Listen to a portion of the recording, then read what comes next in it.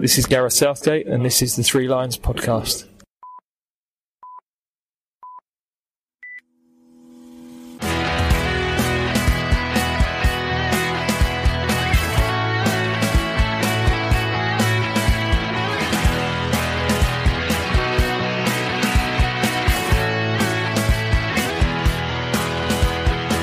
Hello and welcome to the Three Lions podcast. My name is Russell Osborne and this is an independent England football supporters podcast. Apologies first if it sounds like I'm talking through my nose. I've got rotten cold that I've been trying to shake off and I'm hoping to shake it before our games come around. So here we are though. It's international time again. I can't believe that it has been, 5 months? Since England were last in action. You may remember we had Albania at home when we won 5-0, and then there was San Marino away where we won 10-0. Seems such a long time ago now, November 2021. And here we are, 5 months on, March 2020. And people say that England play far too many games. Do you know what? In that time, I make it, there has been 178 Premier League games, 93 FA Cup games, a lot of Championship games, League One, League Two games, of course. There's been a League Cup final, a Club World Cup final, lots of Champions League games, Europa League games. There's the other one as well, isn't there? There's been a transfer window, a winter break. Let's not go down that route of saying that internationals break the season up. Anyway, got on that off my chest. Took me a little while to research that one. Thanks for tuning in though. In amongst everything that has been going on of late, I hope the podcasts have given you some welcome relief. There was the 1962 World Cup look back with Brian Douglas. Loved that one. Loved meeting him. There was the England C preview, where I spoke with manager Paul Fairclough, and both of those are still available via your podcast provider of choice. And don't forget that England C match takes place on the 30th of March, away to Wales. I've seen people are already beginning to receive their tickets for it. As I'm sure you're aware, we have Switzerland and the Ivory Coast coming up at Wembley very soon. 2 friendlies. And as this is the preview episode, I'll be speaking with 2 people who know those 2 teams a little better than I do. There's also some news on some new Lionesses fixtures and a couple of other games that may tickle your fancy for non-league day. Don't forget the podcast can also be found on various social media channels, Twitter, Facebook, Instagram and YouTube. Just search Three Lions Podcast. Now, as always, when there's a friendly match or 2, comes with it a new squad from Gareth Southgate, one that he announced on Thursday the 17th of March.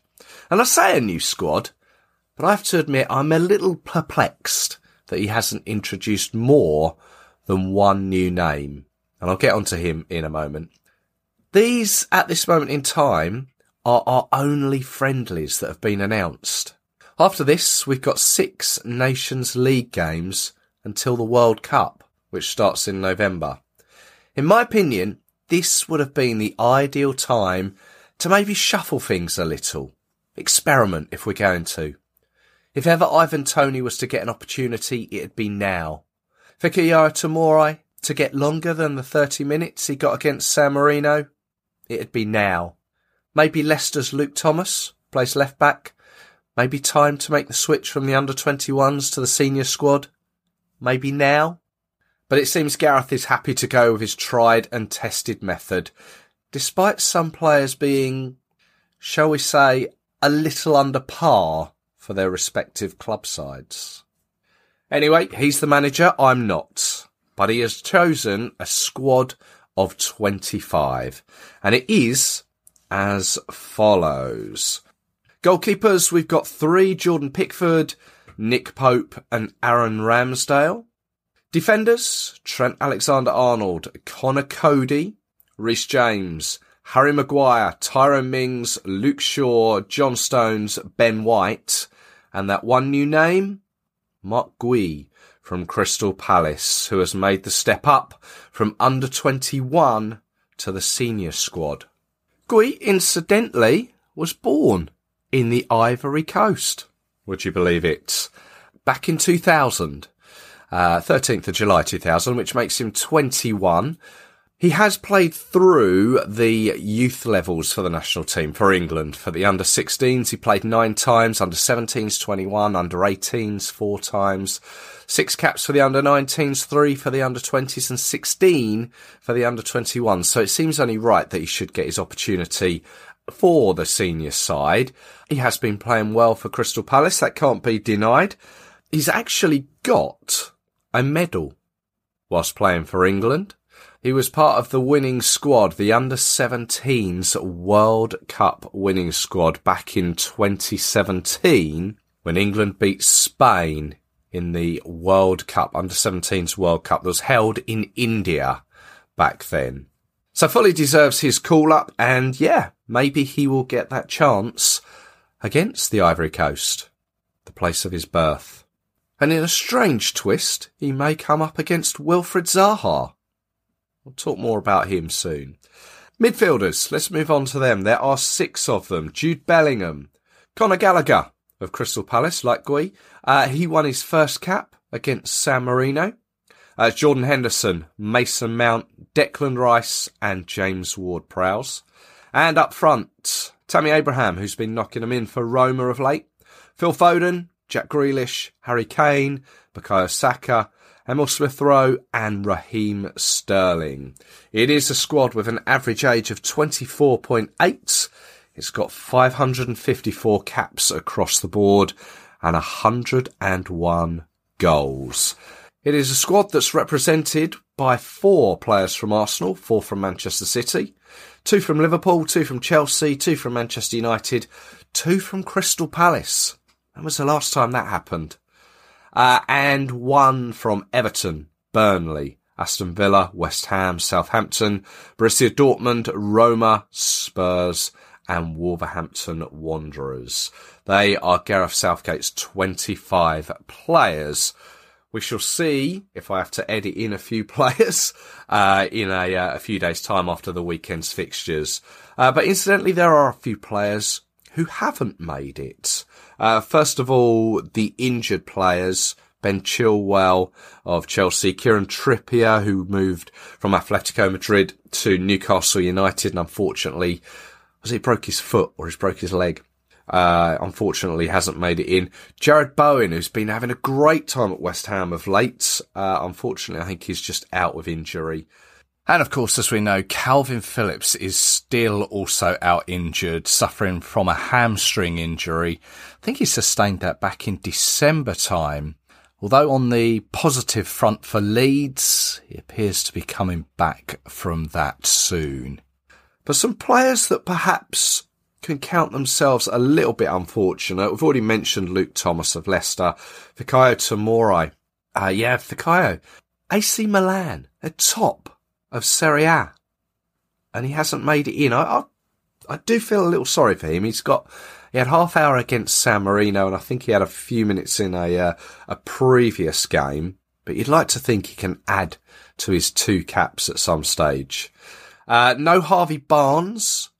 This is a strange one. No Marcus Rashford. Yes, granted, he hasn't had the best time of late for Manchester United, but the same could also be said of Harry Maguire. Leave that one with you. Jadon Sancho as well at Manchester United, perhaps not had the best of times. Kyle Walker hasn't made it in. Eric Dyer at Tottenham, he's been a regular there and has been a regular for Gareth in the past. And we've also mentioned Ivan Toney at Brentford. I must be honest though, Ivan Toney, a lot of people call him for him. I'm sceptical whether he could do it at top level, at senior level. I'd like to be proved wrong, but I'm not 100% sure he could do it. Anyhow, so that is our squad for our 2 friendly games. An Alzheimer's International against Switzerland on the 26th of March. It's a Saturday. And then the International against the Ivory Coast on a Tuesday, the 29th of March.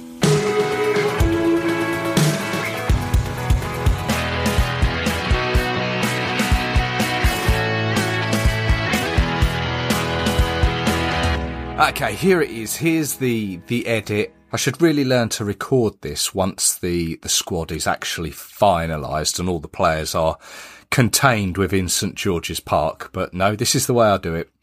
The day after the squad was announced, Liverpool's Trent Alexander-Arnold withdrew following a hamstring injury. Now, I've got to be honest, he's been unfortunate over the years when it's come to England, either not being selected by Gareth or being injured. Obviously, he missed the Euros when he was injured in the game against Austria. But in the past, he's been selected for, from what I can gather, the November 2020 squad, and he pulled out injured. And before that, March 2019, he pulled out with a back injury. We shall see what the state of play is when Liverpool get back into Premier League action once this international window is over. Then the following day, when Arsenal travelled to Aston Villa, it was revealed that Aaron Ramsdale, Arsenal's goalkeeper, was missing, and then revealed he was suffering from a hip injury, and he too would be missing for England, which is a shame, so I was fairly confident he'd play a part and add to his cap he won against San Marino. But, in fairness to him, he's got plenty of time on his side to add to that cap. And following that, saw Reece James withdraw, which, to be fair to him, he'd missed a fair few Chelsea matches of late, so you got to at least question the wisdom of selecting him in the first place. Well, Chelsea manager Thomas Tuchel certainly did. And then, really disappointingly, after scoring a brace in the Rome derby, the first English player to do so in a Roma-Lazio fixture since Gaza, Tammy Abraham withdrew, injured. Not 100% sure what the injury is though, but it's a great shame. He would have been on a real high, 2 goals in that particular game. But with the withdrawals come 4 new players. Goalkeeper Sam Johnston of West Brom, Ollie Watkins of Aston Villa, both of those have been capped before. But also the addition of fullback Tyrek Mitchell of Crystal Palace, which takes Palace up to 3 players in the England squad. Has that happened before? I'm thinking Ian Wright, Mark Bright, Jeff Thomas. Did Mark Bright get a cap? I'm going to have to check that one. And Southampton's Kyle Walker-Peters, who's been in great form of late and perhaps unlucky to have not been originally selected. And like Mark Gui, he has an England World Cup winners medal, but for the under-20s from 2017. So from me saying on the day the squad was announced, this would have been an ideal time to experiment, perhaps this is where Gareth's hand has been forced. But to just rejig those numbers, it is now a squad with an average age of 25.1. It now has 525 caps across it and 98 goals. Right, that's enough from me. Let's find out about our opponents.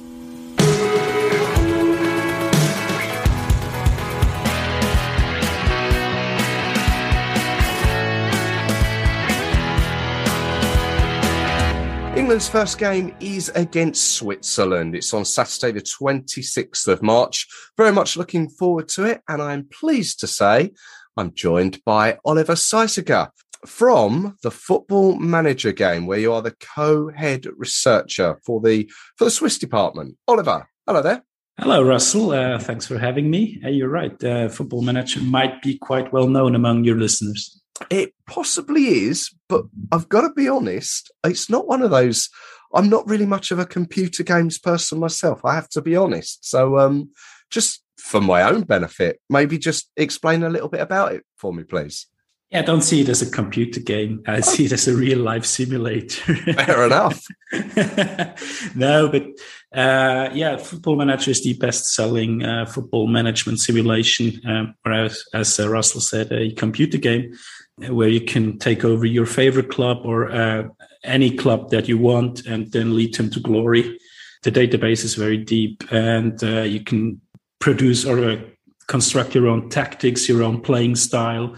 You can do training, transfers, contracts, and so on and so forth. And it's a lot of fun. And for some people, it's a second job, like for me. Wow. So you obviously get to know the ins and outs of the Swiss players then, I guess, from your side of things. Yes and no. Most of those players who are called up to the national team play abroad. So at one point in their careers, I had it in my Swiss database. But once they moved on, they go to Germany or to Spain, England, wherever. And then the head researcher of that said country is responsible for taking them on. Ah, I see. Well, that's something that actually I'd noticed with the Swiss squad that was announced. A lot of the players, as you say, play for the Italian sides in Serie A or in the Bundesliga in Germany. I was looking through it thinking, are there more players that played in England? But I could only see there's two at the moment, and then being Fabian Schär and Granit Xhaka of Arsenal, and of course Xherdan Shaqiri, who formerly played for Stoke and Liverpool over here, but not so many players maybe recognised in England. Probably, although the Bundesliga has grown, at least in my bubble, among English people in recent times, so they might recognise one or two faces in the Swiss squad as well. But yeah, you're right. It's Granit Xhaka who's infamously playing for Arsenal, and Fabian Schär, who is still at Newcastle, although contract is running out at the end of the season, if I'm not mistaken, so he might leave. And Xherdan Shaqiri, who's now playing in MLS for Chicago Fire. Yeah. One thing on Xhaka, I noticed he's actually could well make the 100 cap mark for Switzerland. Yes, he could. And actually, if all goes well, he will do it against the Kosovo because his family was born in Kosovo. He himself was born in Basel, but his family comes from the Kosovo. And it would be, I think, greatest feeling for him to fulfill those 100 caps against Kosovo and Zurich later next week. Yeah, no, didn't. Now you say that, I do remember there's a little connection there. It's nice how these little football twists come around. That if you could get that 100th cap against Kosovo, would be a nice little twist. And I'm actually looking really forward to this game because there will be probably a sold-out stadium and a lot of Kosovars in the crowd. And I think it will be a very emotional game for everybody involved because there are so many Kosovan people in Switzerland living here. And there was also, I've heard some people talking about the game of love because the two cultures respect each other. And as I said, a lot of Kosovans live in Switzerland after the Balkan War. So it should be a very emotional game. Yeah, well, I'll keep an eye out for the score on that one when it comes round. But before that, obviously, Switzerland come to England. Just a little look back on previous meetings. The history records show that the two sides have met 26 times. England have won 17. There's been 6 draws and 3 defeats against Switzerland. That most recent game was back in 2019 in the Nations League. It was the third or fourth place was the losers game, as it were. It was hard work, that one. Extra time and penalties in the hot sun was the last time we met. You remember that one, do you? I do, not for the game itself, but for the debut of Noah Okafor and for the penalty shootout, which went the way most Swiss penalty shootouts went at the time. We did redeem ourselves against France at the Euros last year, so it has improved. But I remember this game for not being very good, but probably also due to the heat. Yeah, well, you talk penalty shootouts. I seem to remember, obviously, after England had beaten Colombia in the World Cup and finally put to bed England's penalty hoodoo, we then had this penalty shootout with yourselves where Jordan Pickford, I believe, if my memory serves me correctly, he saved a penalty and then scored a penalty, the goalkeeper. That's entirely possible. I might have erased that part from my brain. You may well have done. Switzerland coming to Wembley. What's the thoughts of Swiss fans ahead of the game about the whole team in general and the manager Murat Yakin Yeah, about Murat, he has been greeted with a lot of love. I have to explain that while Vladimir Petkovic, the former manager, was very successful with the team, he was not very well liked among the crowd because he's not a very good communicator. He kept to himself. He wasn't as open. And Murat did a 180 compared to Petkovic and was a man of the people from the beginning.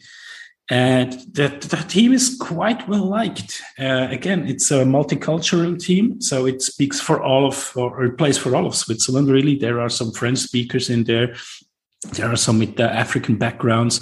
There are Swiss-German speakers, even some Italian speakers in there. So that's a very good representation of Switzerland. And this team has surprised many by winning the group for the World Cup qualifying. I mean, by actually not losing to Italy twice, and with that winning the group in front of Italy and basically moving them to the World Cup playoffs. So they have a lot of credit with people after nobody expected us to win the group. And I think that's positive. Also, a lot of players are still quite young. There are some exciting young players. I already mentioned Noah Okafor. Ruben Vargas is another one who's a very exciting young player. And there are some good players in the under-21s who might soon be internationals. This mixture makes it a very exciting team for the people to watch. I see. So feelings, I guess, are quite positive. Looking, I guess, forwards, not just to the Nations League in the summer, but also to the World Cup come November time, because obviously these friendlies are here just to test out the players and just. I don't know if it's the case in Switzerland's case that these are the last set of friendlies before competitive games take over before the World Cup. So this is a real chance to test out. Yeah, I wouldn't say test in the case of Switzerland. I would say probably more about playing the same team, playing for team cohesion, playing for teamwork, playing to solidify some certain tactical styles, because Murat Yakin likes to vary from game to game depending on the opponent. And as I look at the squad, most of those players who are called up are or were already part of the team when they managed to qualify for the World Cup. So I don't think Murat Yakin is going to experiment much with players. I think he's more about cohesion and playing the best guys or the guys that managed to qualify for Switzerland and to have the best team available at the World Cup. I don't expect major experiments. Okay, fair enough. And with the World Cup coming up, do you expect Switzerland to do well, fare well in it? I think so. I think so. This team is coming. I mean, I hate the term golden generation. I wouldn't use it for Switzerland, but this is among the best teams I've seen in the last 30 years or since I watch football when it comes to the Swiss national team. And there is a good mixture of young, exciting players. Then there are older, not very old players. I mean, the oldest player is probably Jan Sommer at age 32, 33. And some are around their 30s, and the rest of it are in the perfect age, in peak footballing age, or even below peak footballing age. So I would expect us to play a role. I don't think we'll make it all the way through. That would be a little bit optimistic, but we should at least make the round of the last 16s, and hopefully then again, as we did for the Euros, make it to the quarterfinals. Sounds like a nice mix of ages and players that are there for Yakin's selection. Is there any one player maybe that you would suggest England fans to look out for at Wembley? Yeah, I hope he'll play. It's Noah Okafor. He, for me, is a prototype player for the Premier League. He's that tall, strong, but still very fast winger or forward. And he's currently playing for Red Bull Salzburg. He's doing very well this season, and he could very well make the jump to the Bundesliga after this season. he is an exciting player. He's a good one-on-one player, but also if you send him deep, he's so quick, he's off. So take a look at him, take a look at his athleticism, at his technique, and also at his intelligence when running straight or when running deep or supporting teammates. This is one who may not be known to the general public, but to some football aficionados. And I think he's well worth a look. There we go. You heard it here first. Maybe Harry Maguire, watch out, maybe. He'll leave Maguire in the dust. Well, yeah, I'm not going to say anything there, but yeah, I can imagine. You better not, no. Just one thing that England fans may remember, the last time that Switzerland came to Wembley, of course, England have played Switzerland, as we say, in Portugal. They also played at Leicester before the World Cup, I believe it was. But 2015 was the last time Switzerland came to Wembley. And it was a special day where Wayne Rooney scored from the penalty spot to become the all-time England record goal scorer with his 50th goal that day. England won 2-0. What would you think a scoreline would be for this game? As it is a friendly, I think it's much more important for team cohesion. And I believe that you had an excellent Euros. You're clearly the favorite, but I think we can snatch a draw. So I go with a 1-1 because both sides will be experimenting, not necessarily with the call-ups, but with the substitutions, and give some players some minutes here and there. And I think I'm going for a 1-1. Lovely. Yeah. No, it's one of those games, as you say, it's for the result. Whilst the result always matters, it doesn't matter as much. It's more when the actual competitive games come around, come Nations League or World Cup, that's when it really matters. Yeah, exactly. And this is a good opportunity to play against a very strong side for us. And we should use it, but also we should give some guys some minutes at Wembley, which is certainly also a special feeling for them. I'm sure it will be. Oliver, thank you very much for joining us and just giving us a little insight into the Switzerland side. If people want to follow you on social media, are you open to giving out your details there? Yeah, sure. You can follow me on Twitter, Oliver Sesiger, or at AULIT_Z, or just for general chat about Swiss football in general, or Football Manager. Yeah, I'm open to talk to a lot of people, so feel free to follow. Lovely. I'm sure we've got a few Football Manager fans who are tuning in. Thank you very much, Russell. Cheers.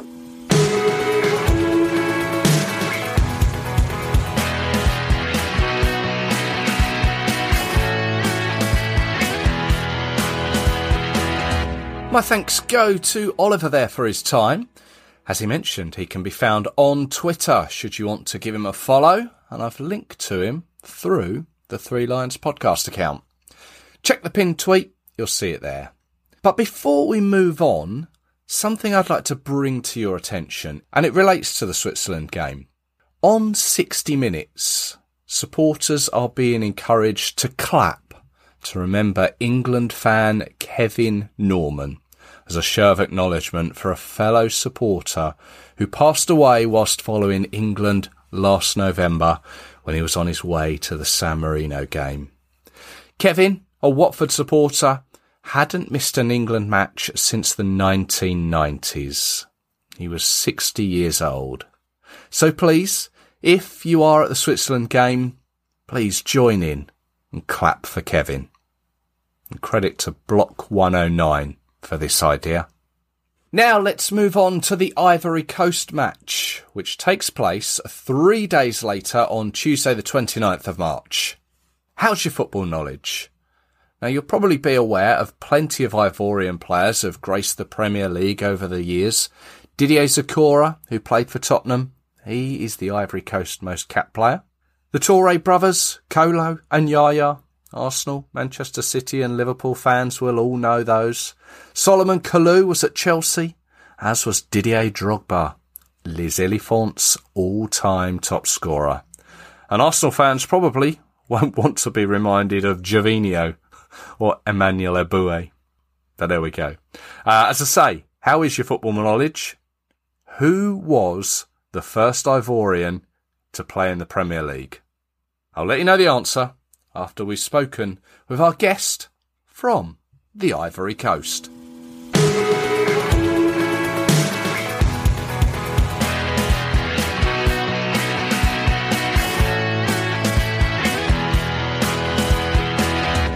Now, it's my pleasure to welcome African football journalist Mamadou Gueye, who joins us from South Africa, but is Ivorian by birth. Mamadou, hello there. Hello, Russell, and hello to all your listeners. Thank you very much for taking the time to join us on what will be a historic game, won't it? Definitely, because this will be the first time in history that the two senior national team will be meeting for the first time between England and Ivory Coast. That's right. Now, one thing I want to clarify, how should we refer to the Ivory Coast? Is it the Ivory Coast or Côte d'Ivoire? Côte d'Ivoire, our late President Félix Houphouët-Boigny came out to say we should not be translating the name of the country because in French it's Côte d'Ivoire, meaning in English Ivory Coast. But since he passed away, people are free now to say Ivory Coast or Côte d'Ivoire. I understand. So you'd be happy if I use either? Yes, of course. Why not? Okay. I didn't want to offend, and I'm sure many England fans would not want to offend as well. Regards to the football, obviously we've just established there this is the first match between the two nations. But recently, obviously, there's been the African Cup of Nations where the Ivory Coast lost out to Egypt in the round of 16. How was that felt over there? Of course, it was felt very badly, but most people, especially myself, saw it coming because the situation in Ivory Coast at the moment is we don't have a football federation. We have a normalization committee in place put up by FIFA, for me in an illegal way, as a result of the failed election where Didier Drogba took part. Didier Drogba could not meet the requirements, especially the endorsement, the sponsorship required by having a certain number of club and a certain number of association endorsing you. Since FIFA was strongly supporting and backing Didier Drogba, they just jumped in and decided not only to cancel the election, but to disband the Football Federation and put a normalization committee. And the woman at the helm of the normalization committee, Dao Gabala, told me clearly that in her entire life, she never been into a stadium. Now, imagine people totally ignorant of football administration of matters, running and preparing the national team for AFCON. As a result, also, that's how we failed at the Olympic with our national team there, because the preparation was harsh and very poor. The same also with the elephant prior to the AFCON in Cameroon. Wow. I wasn't aware of all of this. Is this affecting the team then? It's definitely affecting the team. Even during the World Cup qualifiers, many players came out openly to criticize the normalization committee and to express their unhappiness, the way things has been handled and the way things are running within the national team. So looking forward to next year, aren't the Ivory Coast due to be holding at the next AFCON? Yes, And this is a big problem because at the moment we don't have an FA.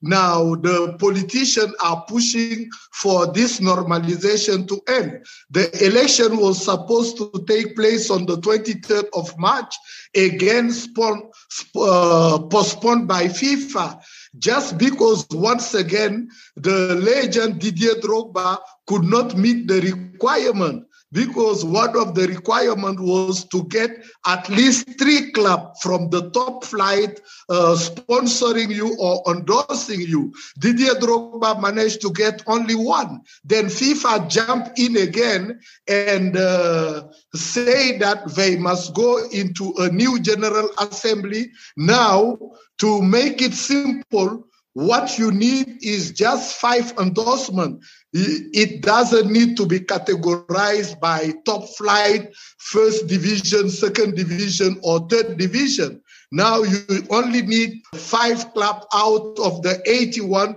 that will be voting.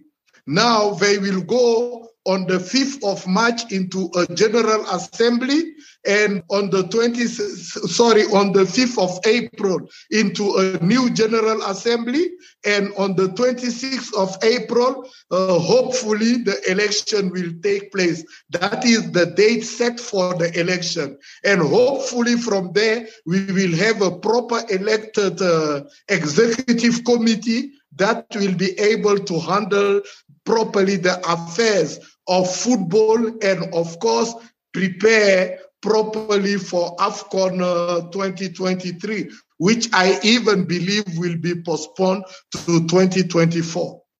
I see. But are you feeling positive, though? Do you feel that Didier Drogba can get these 5 requirements, the 5 teams?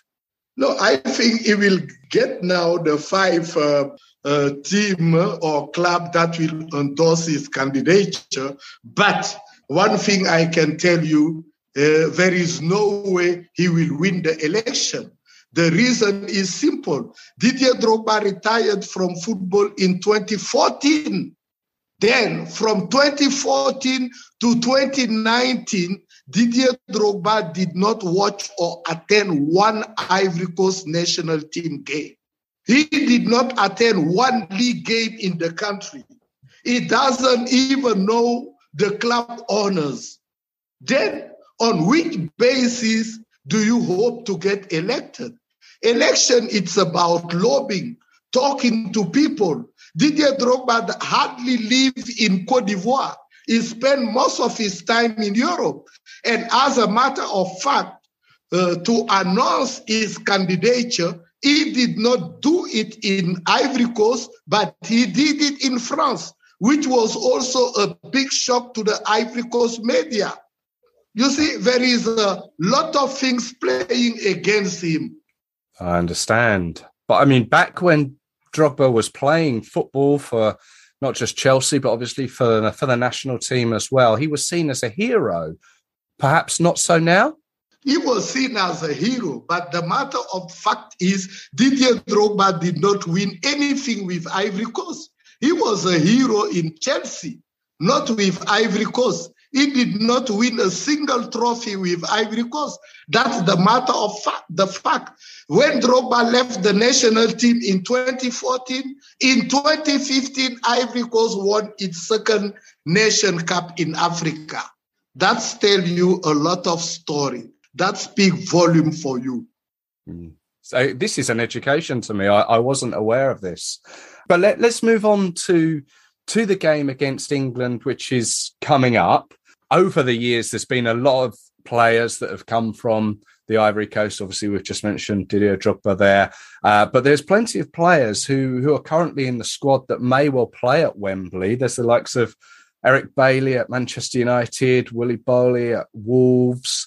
Who else? We've got Hassan Kamara at Watford, Wilfried Zaha at Crystal Palace, and we'll get on to him in a moment. There's obviously Nicola Pepe at Arsenal. We're aware of those players, but are there any other players who play outside of the Premier League that we should be aware of, that we should look at? Look, the big talk at the moment in Ivory Coast, it's about Marc Guéhi. That was just called in the England squad, born in Ivory Coast. Yes. That's the big talk, because in Ivory Coast now, it's in all the media, all the news, saying that Ivory Coast lost out to England, to such a wonderful players. And everybody is blaming the coach. They are blaming each other for not calling Marc Guéhi long time ago into the Ivory Coast national squad. But obviously, if you look at the entire selection of Ivory Coast, all the players called up by Coach Baumel, you have Franck Kessié, for example, playing in Italy. You have the entire squad playing in Europe. Only one or two players are playing the goalkeeper, and one of the striker, Karim, playing in Ivory Coast. It's European-based players. Then I think they will be familiar with playing in Wembley against England. Then, but the only worry people have is the division in the squad at the moment. And since we were kicked out in the AFCON by Egypt, the majority of Ivorians are calling for the head of Patrick Baumel. They want Patrick Baumel to go, to be fired. Now, when you have a coach which is unstable, it doesn't know if he's going to stay or it's going to go, it's difficult. But probably after the election, when the new executive committee comes in, they will take the decision and follow the wish of the majority of Ivorians that are calling for the departure of Patrick Baumel. I think all these things are going to play out probably against Ivory Coast, playing English team that is composed, that is performing very well, that is a very strong side at the moment in Europe. You can see it. And I think it's going to be very difficult. But sometimes in this kind of friendly, it's about the pride. Now, when you have all these boys playing in England, they could motivate their teammates and push them to make sure that they get a result against England, which will be something good. Sometimes the team can be little bit in a disarray, but they can come together, just play for pride and for themselves. Especially, many of them are playing in England and they would like to prove a point. Yeah, I imagine it's going to be a very entertaining game, and they may well come together and prove that point. It's going to be interesting. You mentioned Marc Guéhi there, who was born in the Ivory Coast. Same could be said of Wilfried Zaha, who played twice for England. He played against Sweden and Scotland for England, and then transferred, as it were, his allegiance to the Ivory Coast. How is he felt about over there? There was a lot of controversy with Wilfried Zaha because, for example, during the qualifiers, he will pick games. And at a certain point that he even refused to come and play for the national team, giving an excuse that every time he comes and joins the national team, when he goes back to England, he's sick. Then many Ivorians were very upset and annoyed about it. For example, the last qualifiers of Ivory Coast for even the World Cup, he was not there.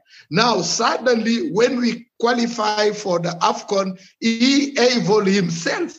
And many people were saying that Baumel should not pick him. Even it was Baumel who came out and exposed him to say Wilfried Zaha told him that every time he come and play for the national team, he's sick, he's no longer coming. But the minute we qualify for AFCON, he changed his mind. He wanted to play for AFCON. And most Ivorians were divided about should we allow Wilfried to come or not? But at the end of the day, he was with the team.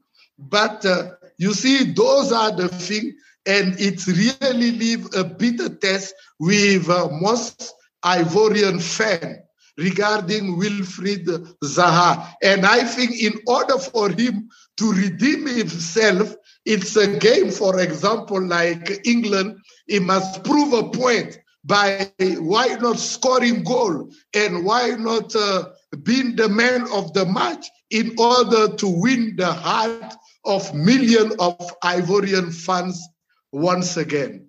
Yeah, this could be his chance at Wembley. We've mentioned Wilfried Zaha there. There's a connection between the two countries. Another connection is a former manager of both. You remember Sven-Göran Eriksson was in charge of England, and he was also in charge of the national team of the Ivory Coast at the 2010 World Cup, wasn't he? For sure. He was at the helm of Ivory Coast, but unfortunately, we were kicked out in South Africa, where I am at the moment. I attended that game, even though I was doing also some of the commentary. I mean, it was a disaster. That was our second World Cup, and for the second time in 2010, with Eriksson, we failed to make it to the second round. Then his tenure as an Ivory Coast coach was not a success at all. Oh dear. Now, one thing that was quite interesting when I was doing a little bit of research, and it's quite apt at this moment in time. A country like the Ivory Coast has had a bit of a checkered past. I didn't realise that back in 2007, unfortunately, it was like a civil war taking place. But the fact that when the national team qualified for the first World Cup in 2006, apparently there was a temporary truce and all fighting stopped. Is that true? It's true, not only in Ivory Coast, but in the entire continent of Africa. I mean, football is like a religion. Football is a passion.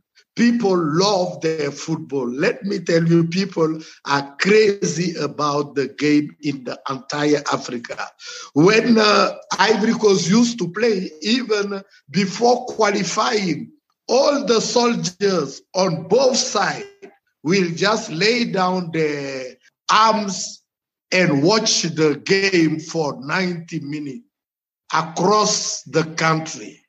And it's true today in Cameroon, in Nigeria, everywhere where you have this civil strife, where you have these terrorist activities. Even the so-called jihadists or terrorists will lay down their arms and watch the game. Then this phenomena is not only in Ivory Coast, it's through the entire continent of Africa. When football game is taking place, especially when the national team is playing, the whole country is on standstill everywhere.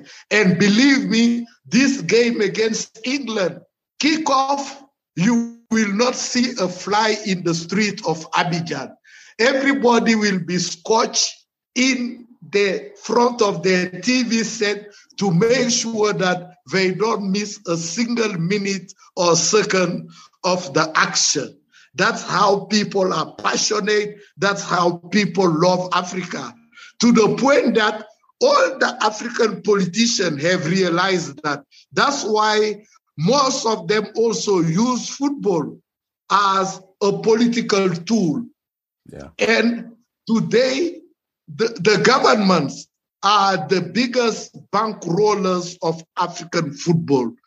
It's not the private sector. It's not any sponsor. Like the game against England, the government of Ivory Coast will be the one paying the air ticket, will be the one paying accommodation, will be the one even paying for the bonuses, because they know how important it is to the entire people of Ivory Coast. I expect that there'll be a high percentage of nationals living here in England who'll also be attending the game that will be making a good support and making good noise at Wembley. Definitely, not only in England, but they will come across Europe, believe me. Yeah. They will come in numbers from France, from Belgium, from Italy. Anywhere in Europe you have Ivorian, they will flock into Wembley. Believe me, even some will fly out of Ivory Coast to go and attend that game. That's how football is important. And that is the magic of football, bringing people together. Doesn't matter which political party they belong to, what tribe or what religion, but in that day they will come as one. Absolutely. I think that's a great way to round it up. I'm really looking forward to the game, really looking forward to seeing patches of orange in the stands at Wembley. Mamadou, thank you very much for your time. Are you on Twitter? Can people follow you on Twitter? Yes, I am on Twitter at Real Mamadou Guy. I will. I'll link to that so people can seek you out and see what else you're up to. Mamadou, thank you very much for your time. It's my pleasure.